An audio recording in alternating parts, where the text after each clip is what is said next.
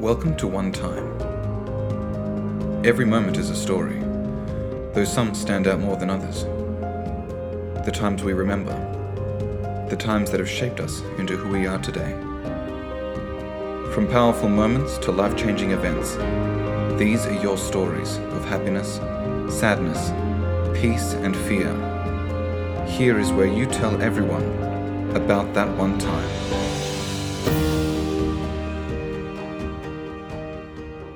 This story is called Race and Reason.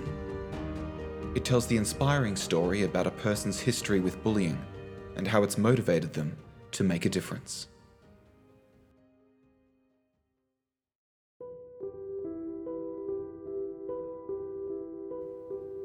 Sometimes things happen in your life that you'll never forget, which shape you as a person in ways that can hurt, but also make you stronger.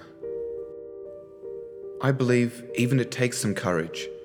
If we share these moments, it can give them purpose and meaning to ourselves and others. A few short weeks ago, I was sitting on a bus, and a young Muslim girl sat opposite me. Behind her, I could see 3 teenage boys glaring at her with snide smiles, while whispering to one another. As they stepped off the bus 2 stops later, they continued their steely gaze, leaving her and many other passengers, including myself, feeling very uncomfortable. My heart sank for her, as I recognized all too well that look of fear in her eyes. You see, when I was a young girl, I was bullied every day on my way home from school by a group of boys for being Italian. Back then, there was nothing cool about sipping a latte with friends at a trendy cafe, and the term "wog" cut deep if it was aimed at you. I would tremble, hold back tears, and quake with dread each afternoon as I was jeered and mocked for just being me. There was a barrage of insulting comments like, "Go back to your country," or "Are you in the mafia?" Apparently, every immigrant family was supposedly linked to the underworld. Nothing could have been further from the truth in my case. It left me feeling confused, terrified, and sadly ashamed, even though I was born in Australia, just like them.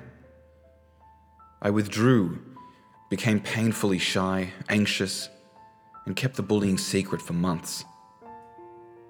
When Mum spotted a dark red bruise on my shins where I had been whacked with a stick by one of the boys, she was understandably furious and convinced me to take part in a CSI-type lineup at school.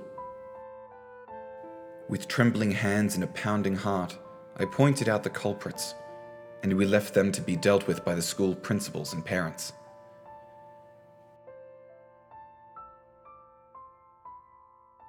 Although the bullying stopped that day, and they never bothered me again, the emotional scars lasted a long time after the physical ones had healed.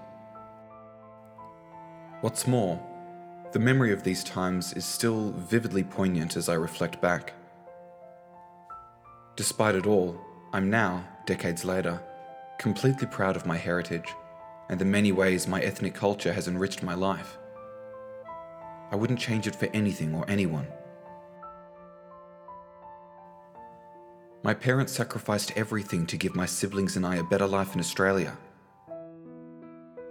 That's exactly what they did, and I'm eternally grateful for their selfless love and devotion to our family. Those hurtful childhood incidents made me a more compassionate person, with a firm sense of understanding for my rights and values. I do, however, see that the world is now in an even darker place in terms of racial division than it was back then, which I never thought possible when I was in the midst of the daily bullying.